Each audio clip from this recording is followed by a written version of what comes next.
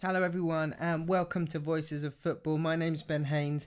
If you're listening for the first time, it's great to have you along with us. If you've been here since the beginning and been here since the first season, then it's wicked that you're still joining us, and it's great to have you along for the ride once more. Now, today, a really special episode for two reasons, really. The first is that the episode we've done is with Alastair Campbell, who is someone that I've really enjoyed listening to over the years. An incredibly important figure in political history, but also, I think more importantly, he's a Burnley fan, and a massive Burnley fan. He does commentary for Burnley on match days for Burnley for games at home. But also, as you'll see over the course of this podcast, he uses Burnley as a real part of his identity, as a real part of who he is, and we kind of got into that very quickly.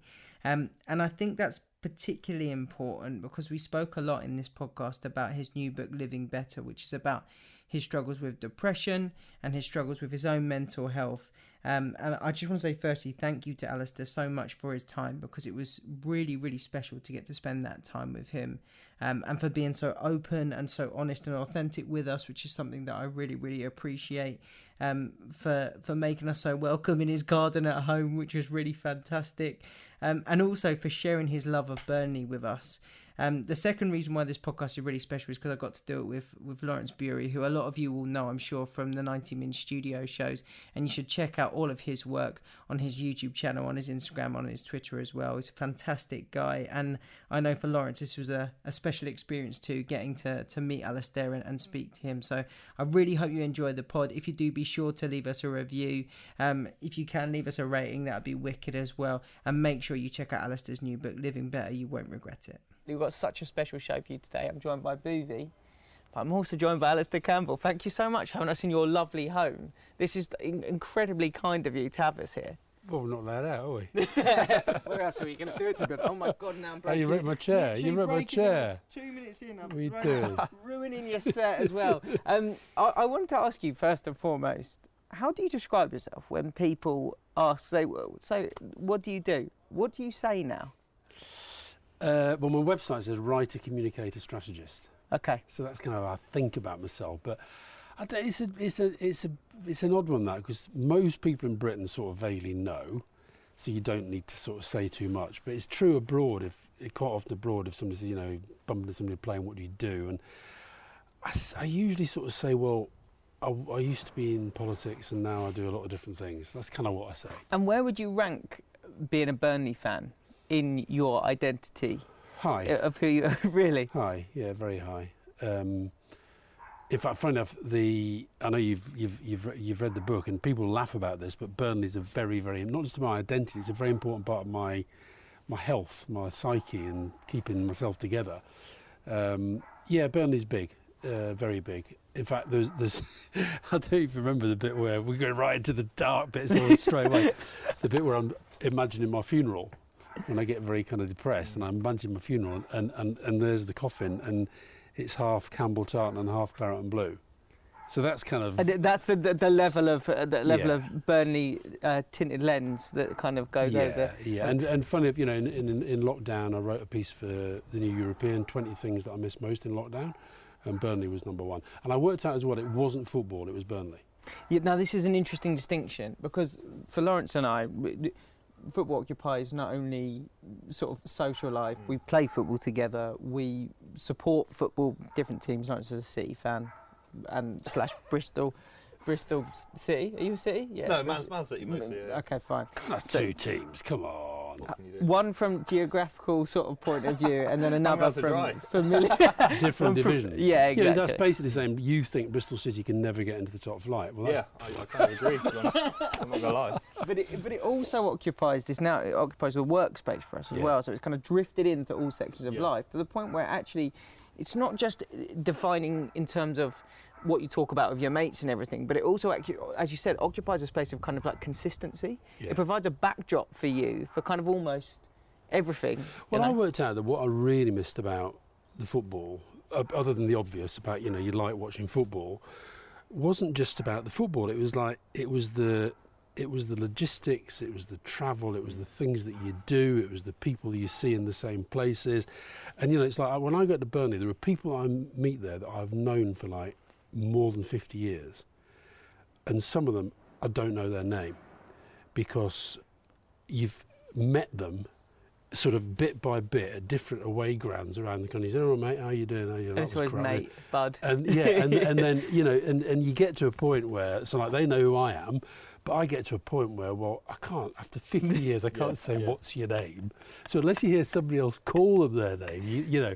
And so it's all that, and then it's also the rhythm to the week, I think, is always a big thing for me. So like even when I was working in a kind of proper job, I would try to get to as many games as I could because the rhythm of the week was important. I feel like we should skip ahead to that question, shouldn't we? Go on, Phoebe. Go on. Well, no, I was interested about the sort of lockdown because obviously as a City fan, you know, I didn't want Liverpool to win the league. So I thought any debate about not returning football back, trying to cancel the season, it's quite interesting. But you're talking about the rhythm of the game. Obviously, there were no fans in any of the matches at the end of the season. Yeah. Do you think sort of football was kind of diluted because of that? Do you think that was the right big thing time. to do? Oh no, I think it was right to try and get the season done. And to be fair, you know, you saw on the kitchen table, I'm reading this book about Klopp at the moment in German, and I actually thought it was good that Liverpool won the league because I think they were just fantastic to watch, and they were, and they definitely deserved it. And I do think that, you know, Klopp and the players as well, so they've just brought such a energy and character to the game. So I didn't mind that. What I found really interesting in my own kind of relationship with football is that once the games were coming back and they were all on telly, I found myself watching every single minute of every Burnley game with all the build-up and everything else. But the rest of it, I was really struggling to get into it. And I didn't really watch much until the European stuff. Right, okay. So I watched all the European games, but I wasn't kind That's of really interesting. Why Leicester, Southampton, it just wasn't doing it for me. Why do you think that was, though? I think it was it Jock Stein who said that football without fans isn't football? Yeah. I think there's something in that. So, and I think the fake crowd noise, I couldn't get into that at all. Did you turn it off? I did. If I had the choice, I turned it off, yeah. I kept it. I wanted to pretend, you know. No, Well, and closer, also... you get me closer. Do Yeah, you know what I mean? exactly. You get me Exactly. nearer to the real thing. Yeah. Just I really miss... the real thing in those circumstances. So I went to one game because I do the commentary for the Burnley website sometimes, and I went to the game at the London Stadium against West Ham, and it was weird. Honestly, Yeah. I can't describe how weird it was. Well, you've been to games, and it's like for a while, it was really interesting that you could hear so much on the pitch. You could hear the players. It was that was enjoyable, especially when you know some of them and you saw their personalities coming out. Yeah. But that wasn't enough to sustain it for me. It was like I actually came out the ground feeling just a bit disappointed, hollow, even though we won. It was just a bit weird. And then, so I think the sooner they get fans back, the better. But it's going to be difficult. I think it's going to be very difficult to get back to full grounds. It was one of the things that I noticed is that they play in sort of over the tunnel. They play the music. They still play the pre-match music. Yeah. Then the referee blows the halftime, right. whistle, and Yeah. it goes like that, and it's pin Yeah. drop, and Yeah. suddenly you're like, there's usually a roar I at this know. point. Surreal, isn't Usually it? the Yeah. roar goes up. Yeah. And But you know, watching that Spurs thing that we were talking about, the Amazon Prime documentary, it was like when you were seeing those European games when they were getting battered by Bayern Munich or so much I don't wanna joy in saying that, for God's sake. but just the sheer spectacle of them coming out, as you say, with those lights going off, Yeah. and the crowd just, especially in that amazing new stadium, it was like, and now, and I think these ones that try to, you know, covering it all with flags and all that, I don't want people to get used to the idea that it's okay to watch that stuff. Sure. I think Yeah. it's far better that we kind of think about how we get fans back. And I think it's, you know, I'd really love to know what the numbers are for the broadcasters, whether they are managing to hold up, because I'd be surprised if they are. So it was very much a case of, for you, the attachment to knowing that it meant a lot to people in the stadium, you know, that there was that atmosphere and there was that little bit more bite to the game, maybe because of that. Well, it's interesting, you know, talking to some of the players, some of them I think actually are quite enjoying it without fans because they feel it's a bit purer. there's definitely, I've noticed that you definitely get the sense that referees don't feel the pressure the same without a crowd, which you could argue is good for the game. Yeah. But I think also, whereas other players, I'll tell you that I mentioned the West Ham game. We were winning 1-0, about 2 minutes to go, and West Ham got a corner. And I was in the press box right at the back there, but I was watching David Moyes. He was really digging deep, trying to get them up for it. And they were all just sort of strolling up for this corner. And if there'd have been that crowd there, 100%, they'd have been pressure on it. Yeah. And that's where pressure does mean something in a crowd, I think. And I think if you've lost that, it means the managers, the coaches, and the leaders in the team, they've got to find an extra something that's going to motivating. But I think it's hard. And I had a chat with Dave Moyes after the game, and he said he was really finding it hard to be in this vast empty stadium with, it's just not the same. You mentioned before about having a normal job, and I heard you speak about this on Quickly Kevin, which is just one of my favourite podcasts. But the idea of trying to balance something that is so unbelievably intense in terms of your work, how do you fit football into that, or how did you fit football into that? Because it sounds like you're equally passionate about Burnley. I didn't always manage to, but I think the first thing you have to do is you have to try to do that.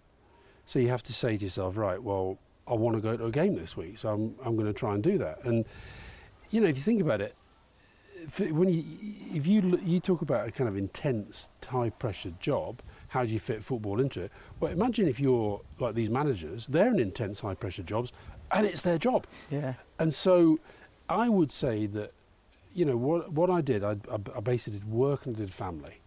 I didn't do much else. I didn't, so you could say, you wouldn't say to somebody, how can you fit in going down the pub every night, right? But loads of people manage that, right? So I didn't do down the pub. I didn't do watching loads of telly. If I had a bit of sense of a bit of spare time coming up, I would try to get to a game. And then the other thing, you can always tell yourself, I do this now, like a home game for me, when we're allowed there, is like 9 or 10 o'clock train, meet my mate Paul Fletcher at Preston, drive over, train back, and that's 6-7 hours work I can do. So that's the other thing I would persuade myself that I could work as well. But also the other thing I would tell myself that actually I think it was good for me and how I was feeling about the world, that I could do that as a bit of a release and then back into the job. So can you tell us a little bit about how it gave you a release? Because I think one of the things that I found reading your book was that it made me sort of very acutely aware of the fact that what was my release, what was my thing, being able to go and support football, when it becomes your job, you suddenly lose that ability to go like, okay, separate. That's there for me. Because I thought originally that you might say within the book that you were potentially going to say something along the lines of there was too much up and down with Burnley, or there was too much riding on it. But in actual fact, that wasn't the case for you, was it? No, not at all, no. I mean, look, obviously I want Burnley to win. I love it when they do well. And when you talk about a release, I mean, I'm not somebody who really gets into kind of mass communal emotion. I don't like weddings. I don't like New Year's Eve. I don't like those moments where everybody's meant to be enjoying it in the same way. I just never feel that. And whereas football, I do feel that, and particularly when we score. And the other thing about me, unlike real football people, like I can talk to Sean Dyche and Ian Woan about, 4 seasons ago, they will remember every game. They'll remember the teams, remember who played well, who played badly, they'll remember how the goals were scored, they'll remember opportunities missed. I don't remember any of it. Almost on the train journey back, I will regularly be coming back from a game, who scored our second goal? Really? And then when they say, I'll get it, oh yeah, but now, and the other thing, I don't know, you must do this as well, I think we all do this, but where you confuse your actual memory with the fact that loads of it you've seen again and again and again. So like you mentioned, in the build-up to Burnley, they play this film, and I always try to get out for the film, and it's kind of great moments in our history. Well, I was at most of them, but I now remember that as opposed to any real memory of when it actually happened. Yeah, that's very true, isn't it? You do start to 100%. get that after a little while, particularly when you were doing City week in, week out. Yeah, yeah, exactly same thing. City had the Aguero moment, and the Aguero moment's now more of a social media clip that's in the back of your mind. You know, it's a YouTube highlight reel as opposed to Yeah. necessarily seeing that live being sort of that thing. Yeah. What colour Yeah. were QPR wearing? what's that? What colours were QPR It was wearing? red and white. Yeah. I think. See, I think if you say it to most people, they wouldn't know that, but they. Yeah. Wow, very good. Yeah, well, Yeah, done. it's that 'Cause weird away kit immediately I they was had, like, yeah. what colour were they wearing? My sort of lasting memory is Joey Barton. The image that I think of Joey Barton giving someone a grandad on his way off the Yeah, exactly. the pitch. Tevez and all Yeah, that. we Yeah. s- that's- we liked him at Burnley. Did you? Yeah, he was yeah. But it must Well, help what- that Burnley are a very well-run club. That it gives you no stress. Because as a City fan, you know, if I was working, you know, in the late 90s in a high-stress job like you were, City were getting relegated, promoted, possibly liquidated. Like, I know Burnley are a family club. They're really well-run.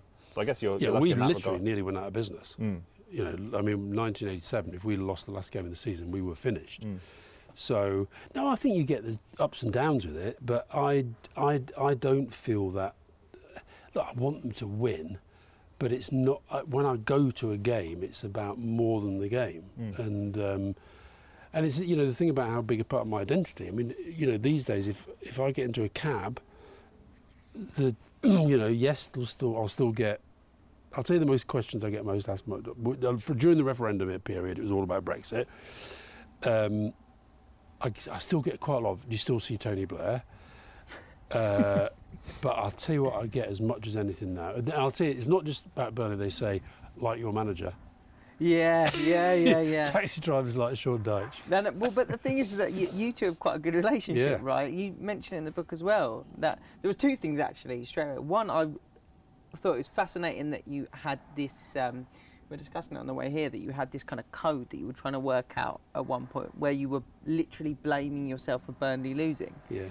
But I wonder that's something that a lot of football fans would be able to relate to. Well, look, I tell you, the way I put it, I know this sounds utterly insane, but they don't do it anymore. But you know when they used to always say, you know, today's attendance is da da da da. Just, if you think about what's happening on a football field, right? Now, none of us know what's going on inside the heads of all of those players at any one point.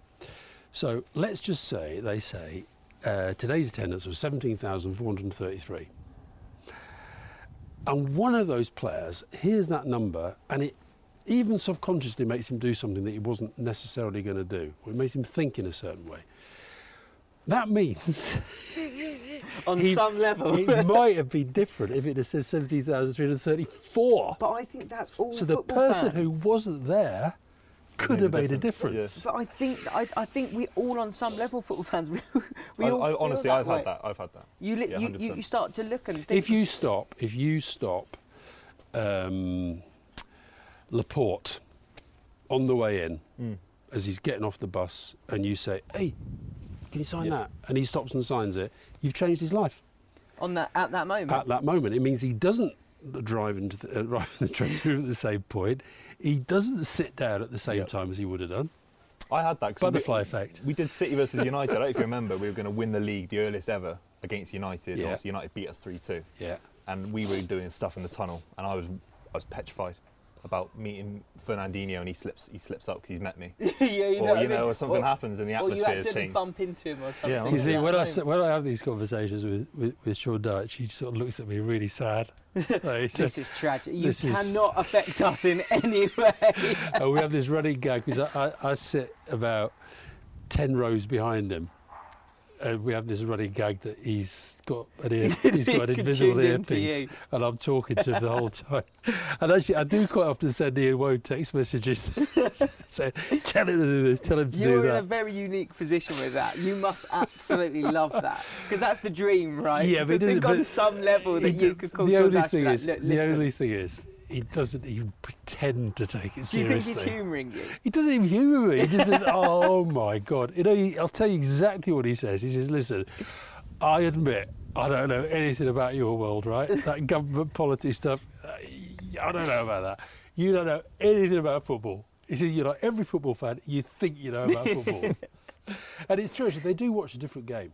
Right. I can remember once going to see Burnley. I think we're in the Championship. We're playing Arsenal in the Cup, and Arsenal were going to be playing United a couple of weeks later. So Alex Ferguson came to watch the game, And I was watching it with him, and he was saying things like, he's going to bring him off in a minute. And then 5 minutes later, they'd be up with the board, and off he'd come, and he'd go on, and then he'd say, I think he'll move him. I think watch this. And it's like, and they're watching a different game. It's nice to feel, at least on some level, like that, to have the conversation, like my voice is being listened to. That if even the most minute No, thing, he would listen. I think he would listen on. In fact, he does listen on stuff like, and some of the players sometimes, when they get into kind of stuff with the media, whatever it might be. So he might listen to stuff like that, and he's interested in, you talk about the book. The book's about mental health, and you're giving the impression it's all about Burnley. It's a bit about Burnley, but he's interested in stuff like that because he will say to me, look, I don't get depression, right? I've never known it. I'm up days and down days, same as everybody does, but not depression. And he's thinking, well, we know with Aaron Lennon. Aaron Lennon was at Burnley, so he's thinking as a manager, I need to know more about that stuff, and so we'll talk about all sorts of stuff, but I'm not going to pretend that he listen to any of your tactical advice. What we quite often do on the night before, maybe an away game, if I'm staying up somewhere, and we might go out for dinner, and even with me, he won't tell me the team, and I think that's quite right. But what he will do, what he and Ian will do, so come on then, tell us what the team should be. Oh, well, he'll make you work for it. I see. And actually, the thing with Sean is you can usually get it pretty close. Right, yeah, I mean, it's usually 2 banks of 4 and 2 big strikers, isn't it, usually? Yeah, he's not going to change it too much. Let's touch a bit more on the book, and there was a bit in particular that I mentioned to you before that I thought was really interesting, and I think one of the reasons why I found it so fascinating is because obviously we spend a lot of time working on football and talking about football players, people that you look at, and most of us would just say, well, they've got a dream life. And a lot of people, in fact, Jeremy Hunt says it to you, he says, your life's great. That he found it really interesting that you were struggling because your life's great. And I thought there was a really interesting parallel there. There seems to be this kind of superhero complex that we have around footballers, that they are completely infallible, that they just won't make mistakes, or that they're not human, and that at all times they'll do the right thing and be completely happy with their setup and their life. Which is ridiculous. It's ridiculous to think like that. Why do we think like that? What is it about people and our culture and our media that we think that you take somebody who's like a really, really good footballer, so not a Harry Kane, because people will know Harry Kane, right? But if you think of a player that let's say McTominay, right? I don't know McTominay, okay? But there he is at Manchester United. So he's obviously very, very good. He's at a top club. He's playing for Scotland. He's an international footballer. Now, I don't know anything about him. But you watch him play and you can see that guy's good at what he does. But why do we therefore assume that, and I'm picking him totally at random, by the way, but why do we therefore assume that he's going to be absolutely blemishless in his private life? He's going to be able to kind of, deal with children in hospitals and be nice to them and always say the right thing to their parents. And he's going to have a social conscience, and he's going to be informed about the world. Why do we assume that?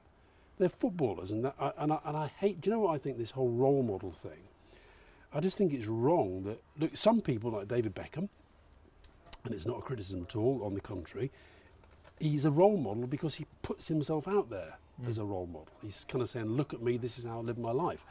But I think the role model thing, the idea that we should be interested in the private life of a footballer because they're a role model, is just an excuse for the kind of, that end of the media market to be able to say, we're justified in going after your private life, setting you up with call girls and doing all that stuff.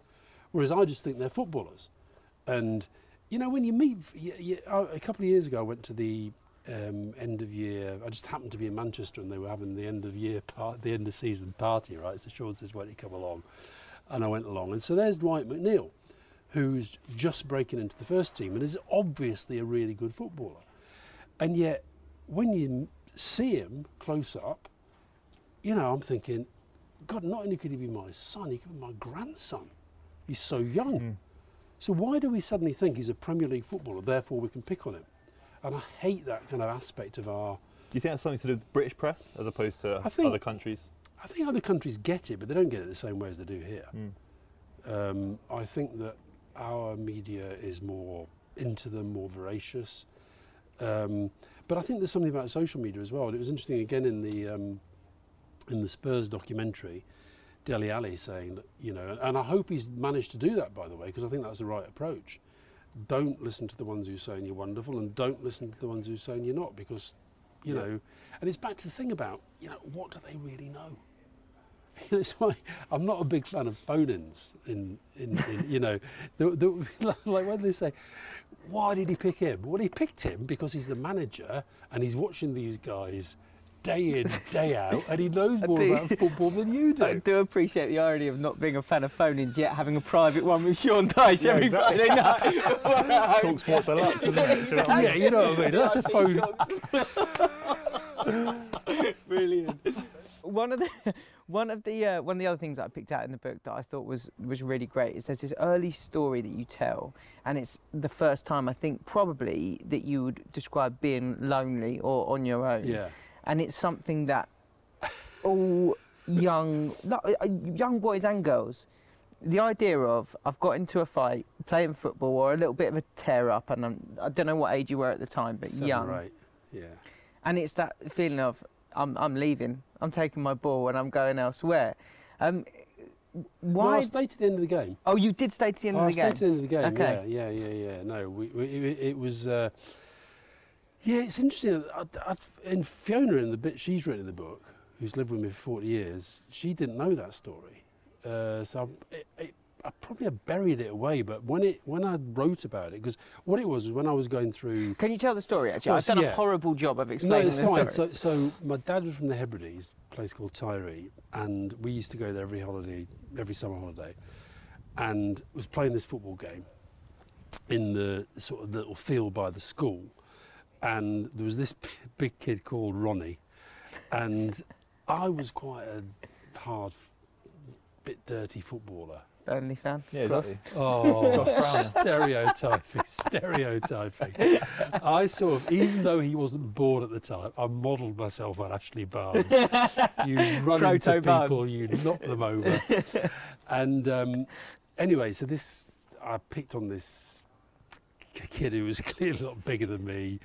I don't think he was as good at football as me, but anyway, he just took me out several times. Then we had a bit of a punch-up, and I lost badly.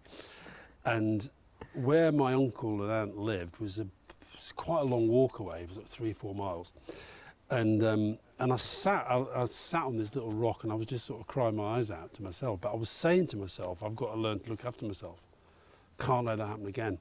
And it wasn't about getting physical. It was about relying on my own resources. So I actually went home and I didn't tell anybody what, you know, I had bruises and stuff. I said I was just a sort of, you know, a bit of a rough game, and I'm fine. So you've obviously just been going through my book. Go, where does it say football? Where does it say football? Where does it? But it's the things that stick out to you, isn't it? It's the things that you can. I suppose with reading any book, particularly like this, that it goes deep on a lot of different topics. The things that you pick out are the things that immediately strike a chord with you. That you go, oh, that made me feel uncomfortable, because that was something that I've definitely felt at some point. And it was the same for you yesterday, wasn't it, when we were talking about it? It's kind of like you have those moments where you're just moments where you're horrible to someone on a football pitch, because it doesn't constitute real life, does it? What happens on a football pitch, it should end, and for some people it doesn't end. You just sort of end up carrying it away with you. And it's again, there was that lovely moment later on where you actually sort of confront the idea of, I'm really spoiling the book for people who are going to sit and read it right cover to cover, particularly if you're a football fan. But there's a lovely moment where you sort of almost confront the idea of needing to then speak about things, right? And needing to then go and talk about it. No, you see, I find I get a lot of nice feedback from people saying it's great you talk about being depressed, and it's great you talk about getting through stuff, and my brother's schizophrenia and my cousin who killed himself, and trying to bring these things out into the open. But I get a lot out of it. I feel better for talking about it. And I've never felt ashamed of it. I've never felt, I know a lot of people feel that stigma and that taboo. I've never felt that. I like talking about it, and also I feel it's a really, you know, you have to have big Burnley is in my identity. I think my mental health and my mental illness campaigning is a big part of my identity as well, and it's important to me. And also the fact that, the family is so important in this, that, I think that when I started writing the book, I was surprised at the end of it just how much of the family I put into it. But I feel it's important to do that. I think people have got to, I don't feel ashamed of it. I've got nothing to hide in how I feel and the stuff I've been through. So, and given that there's not a single person in the world who doesn't know somebody who's got a mental health problem, not one of us, I just guarantee. And even if we don't know it, we all know people who are struggling. And why not get it out? Can I ask how your lockdown was in general for the last few months? Obviously, it's such a recent. Yeah, topic. it was very up and down, to be honest. Very up and down. Started out, in the book I've got this scale of 1 to 10 on my moods, and I started out really quite enjoying it. We've got a nice house. Actually finding that the one person that I'm with for 24 hours a day, we could get on for 24 hours a day. There's not a lot of couples can say that. The dog, that's not my dog barking, by the way. My dog does not bark like that. Your dog's gorgeous. She's so gorgeous. But the fact dog. that the dog was so happy to have us here the whole time, I found my creativity. I was still writing a lot and still doing a lot. But then I went into a minor dip, and then I went into a very manic phase for a couple of weeks, which I did get a bit out of control. And then I went into a big crash, which went on for a few weeks. And when you're in one of those periods now, it sounds like in the book you're incredibly reflective and able to kind of almost go bird's eye and look at where you are with the scale that you give yourself. How do you find your way out of a place like that, particularly when you're in lockdown? I mean, it's such an uncharted territory Nowhere for to all go. of us. Yeah, yeah. Exactly. It's interesting. You think because I've written about it. When you write a book, you have to kind of structure it. So I probably have been able to give a bit of a bird's eye view. When you're in it, I don't think I can. When you're in when you're in a manic phase, when I'm kind of just flying and I'm waking up at 4, I'm full of energy, I'm full of ideas, I'm doing stuff. I mean, it's pretty unbearable for Fiona. I write this piece about how I do this thing where I can, whatever situation I'm in, this sounds absolutely crazy, but I can rewrite the lyrics of Flower of Scotland to any situation that I'm in, right? And I will wake up and sing one verse, and then I'll get in the bathroom and sing another verse about brushing my teeth, and then another one about warm girls. And it's like, and for Fiona, it's...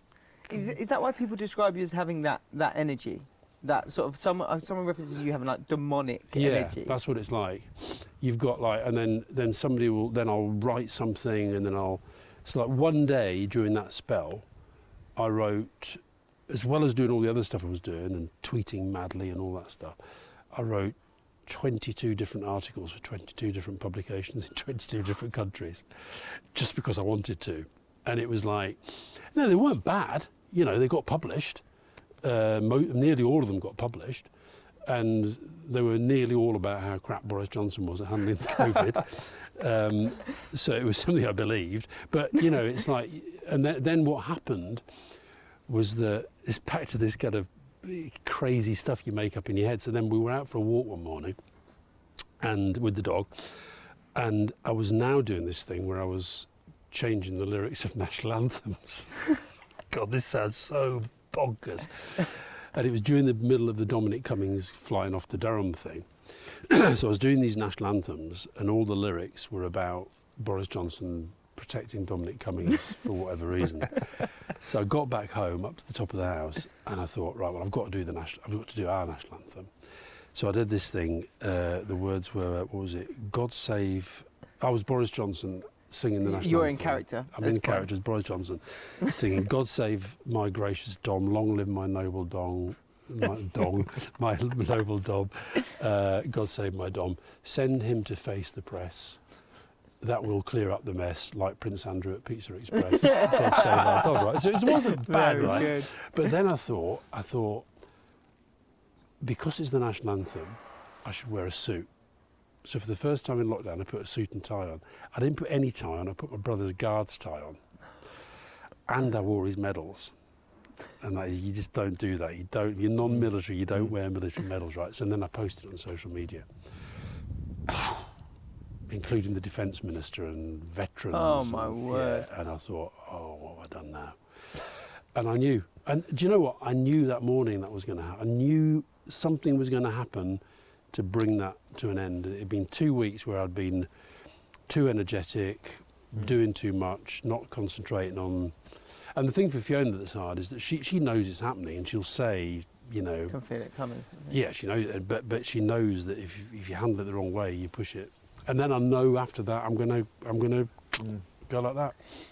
Because one of the things that I thought when I was reading was, you're someone that you take on a lot. Like you're not taking on light topics. During the lockdown, you were taking on the world, like and being in a position that a lot of other people would have probably shrunk or would have probably walked away from, because it's just so heavy to go at. And I wonder whether that's, again, I sort of made the tether with football players. They have such enormous pressure on them and the eyes of everyone on them. If you're someone that knows you have like a difficult time, or you're going through a difficult time, are you aware of that? Are you aware, like, this is a lot, like I'm taking on something big? No, and I don't really feel I was. In fact, funny, I would say, if I had a feeling about that at the time, it was a feeling of absolute powerlessness to do anything about it. Really? Yeah. So did you watching on? Did you? Well, that's the interesting thing. I look at the government. I don't want to get too political on this show, obviously, but there's a sense of detachment that you get. I think there's always going to be, when coronavirus happened, if it was a Labour government, if it was a Tory government, there'd always be a sense of, we're not happy. One part of the population would be unhappy, of course, but there's a sort of detachment, a carelessness that makes people angry about the situation. Well, but I don't feel people were angry enough, because I at the start I tried to be really supportive. I thought, this is so off the scale hard. Don't just stand on the sidelines carping. You know, they're presumably doing their best, right?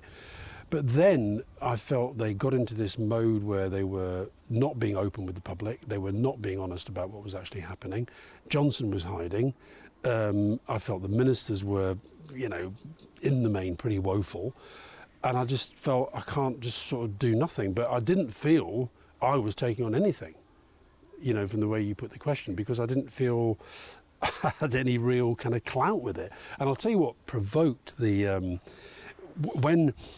as we got into lockdown, because the book was meant to be published in May, right, and we postponed it because of COVID, and, you know, no events were happening. They're still not, and it just felt odd to be, when the whole world was convulsed with this thing. So we postponed it, and then to kind of keep my hand in, partly to keep my hand in, I did these interviews with people like Nicola Sturgeon and Gary Lineker and Jeff Stelling and Jamie Carragher. And then I did this one with David Lammy, the Labour MP, and I was just through the kind of manic phase, and I was just starting this dive. I could feel it, and I said to David, how are you coping with watching the government deal with this? And he said something which just took me from there to, because he said, listen, Alistair, I've talked to you about this before. These people don't care what we think. We are out of power. They've got a majority that, you know, they've got a majority of 80. They don't care. So we can rage all we want. And it was in the middle of the Black Lives Matter thing. He says, what's he doing about Black Lives Matter? What he's doing is exploiting the Churchill statue thing. That's what he's doing. He is not where we are. And it was like, and that's true. But it was like one of those moments where you thought, God, I've been getting up at 4 a.m. to rant and rave at these people, and it's probably having zero effect.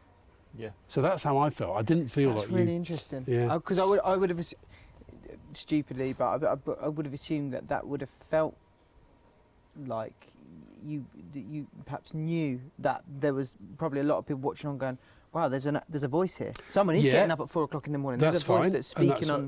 But how are you supposed to know that, I suppose? No, I knew that, but I didn't feel it was like, I was taking anything on it. And that was no different, if you like, to somebody like, you know, Piers Morgan getting up at 4 a.m. and raging at the government, as he was doing, to be fair to him. But there definitely came moments where you thought, well, okay, rant and rave all you want, but you lot are out of power. And I think if you're and I don't see myself really as a journalist, so I didn't feel like I was coming at it from a journalist. I was coming at it from, if you like, a campaigner.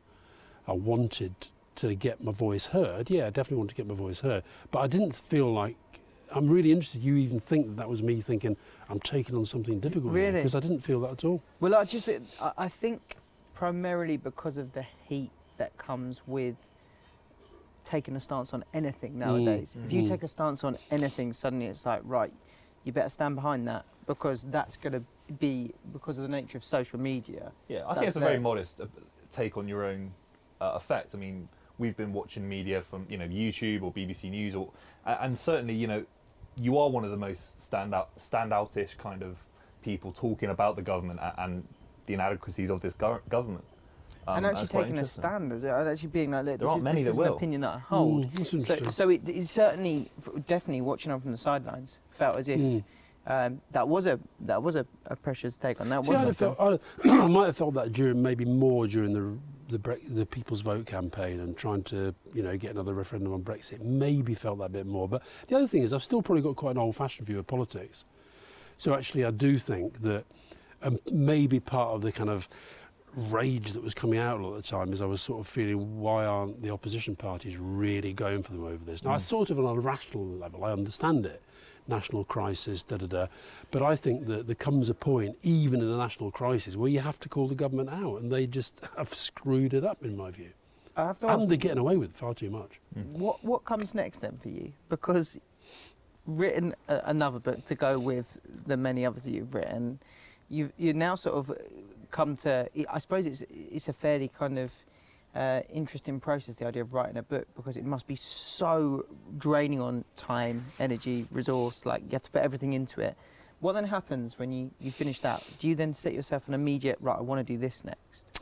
I sort of do, but of course that's the thing that coronavirus has changed. It's so, like, for example, I was meant to be, I got involved with this Australian organisation about a year ago, and of course you can't go to Australia, so can't do that. I've got a couple of things on the go. Got another book on the go.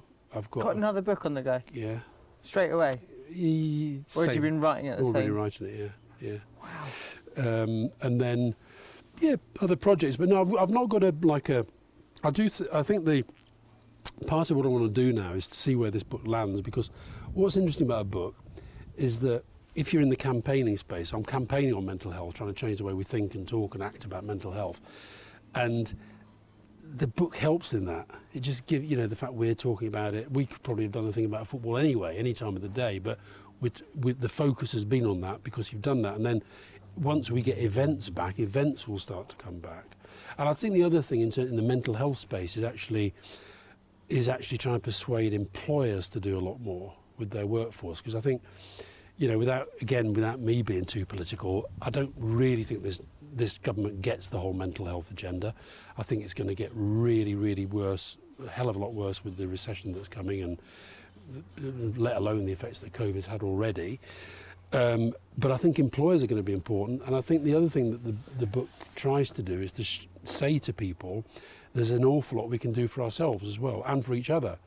I think one of the best bits in the book is actually the chapter Fiona's written about living with me when I'm depressed, because I think for a lot of people that's really, really hard. And, you know, when you're depressed, I'll be honest, you don't think about it enough. You don't think about the effect you're having on other people because you're so wrapped up in your own feelings about yourself. And so yeah, I think for the next stage, I'll see how the book lands, and then that will shape the next phase of my role in the campaign, which is going on in lots of different other different places. I had this, I thought, brilliant idea for a TV series, which I can't get anybody to go for. BBC have said no, ITV have said no, which is my idea for a tree Olympics. Have you heard about this? Yeah, I've seen your Twitter post. Right, you see my tree of the day, yeah. right? So every country has a kind of reality TV show for trees. Every country gets their favourite trees, and then they go into competition. And how do they compete? I mean, public vote. I'll be honest, this is... I think that's a YouTube thing. BBC... Maybe you should do it yourself. Yeah. On Really? Instagram Live or something, or TikTok. Try TikTok. Oh, I'm not doing TikTok. Is that the one? Is that the Chinese one? Isn't Donald Trump going to ban me on that one? Well, I'd seen your Twitter post, but I did maybe it was definitely during the lockdown. It made me think like I was running. You thought he's going mad? I thought that's a great tree. No, I don't. I get loads. Did people send them in now? Oh, at one point, back to football. At one point, I had Ashley Barnes, Ashley Westwood, Ben Mee, Jay Rodriguez, Sean Dyche and Ian Woad all sending me their tree of the day. This is unreal. The thing That's is, an right? impact, that's an impact, Yeah, isn't because it? if you actually look at this, like, this is a unique talent that you have, right? How many other people in the world are in a position where they could genuinely start that sort of thing and then be like, no, Sean Dyche, you need to get in on this. We're sending pictures of trees, and they go for it. And Do you know end what? up Do you know what? He sent in 3 different entries. But because I've been in his garden, I know they were all taken from the same chair. Just slightly different angle. Ashley Westwood and Ben Mee, they went out and looked I love for that. good Good for trees. Let's finish on Burnley. Yeah. What's it, like? What are you excited about for this year, or for this season? Sorry. It's really hard to say that because what I'd be really excited about was being able to get back to games. Yeah. We'll have to see how that goes. And, you know, I do think Sean Dyche has done an incredible job at Burnley. We're still defying gravity. If you think about it, if you look at the wage bills, the size of the squad and everything, we're still defying gravity. And he's got an ageing squad. He has got an ageing squad. There's no doubt about that. So, you know, I think the fans will be looking to the kind of next steps and see where it goes next. You hoping he stays? Definitely, because I think, you know, he's now the longest serving manager in the Premier League. I think there's only, what's his name with the hair at Wickham? Ainsworth. Yeah. Ainsworth. Gareth Ainsworth. Yeah, He's the only yeah. manager who's been at a club longer. And it is incredible what he's done, it really is. And I think, look, I obviously want him to stay, but I think there's something I find odd about the way he never gets linked Bit of with these. snobbery, isn't there? There definitely is, and I think it's how snobbery. he looks, I think it's how he sounds, I think it's his... And people go on about, you know, people say what they like about Burnley. We play a lot of good football. And the fact that he puts results so high up the priority, well, tell me a single manager in the world that doesn't do that. And like Eddie Howe, every time, you know, he was always, could Eddie Howe be the next Arsenal manager? Could Eddie Howe be up for one of the big jobs? They never say that about Sean. And I'll tell you the other thing about Sean. I think I'd say 2 things about him. One is I think he's one of those guys who he really takes his work seriously and he's interested in the whole kind of, all the stuff around it. But I don't think he's got that kind of, I think he could go off and do something else. Do you think England? Something like that, more of an international role? Or? Yeah, or I actually have been saying to learn a few languages. I think I could see Sean doing a big job abroad. Italy. I could see him 2 banks of 4 Grinding. against Juventus, Jay Rodriguez. Sign Ashley's arm. You know, that's I'd a like to foreign see him. When I've been doing this. I've been doing this German course, right? Because I did German at university and I forgot a lot of it, so I've been relearning it. And you talk about podcasts. There's a brilliant German podcast called Phrasenmäher, Phrasenmäher. It means mowing phrases. So don't get me what the title's all about. But basically, they're incredibly long interviews, mainly with managers. And they're absolutely brilliant. And I listened to the one the other day with the manager of Werder Bremen. And I remember thinking, this guy's really bright, but Sean's brighter. And I could see... Anyway, we'll see where he goes. But I'd like him to stay at Burnley. This has been so much fun. Thank you Enjoyed so it. much for taking the time out for us. We really, really appreciate Would it. you, because I don't like plugging my own book, would you at least tell people it's not all about football? It's literally 320 pages about football, and mostly Burnley, with occasionally funeral stories thrown in for good measure. No, I can't. I can't stress this enough. It is. It's incredibly deep, but it's something that when I finished, I was so glad that I read, and I got a lot from it, and it made me think about people in my life as well that I needed to sort of reach out to, and people that I should be helping to take more care of as well. It's called Living Better, isn't it? And it is phenomenal. So do check it out, and we'll leave a link in the description, and we'll put links across Twitter and everything, so you guys can check it out. Thanks again. Pleasure.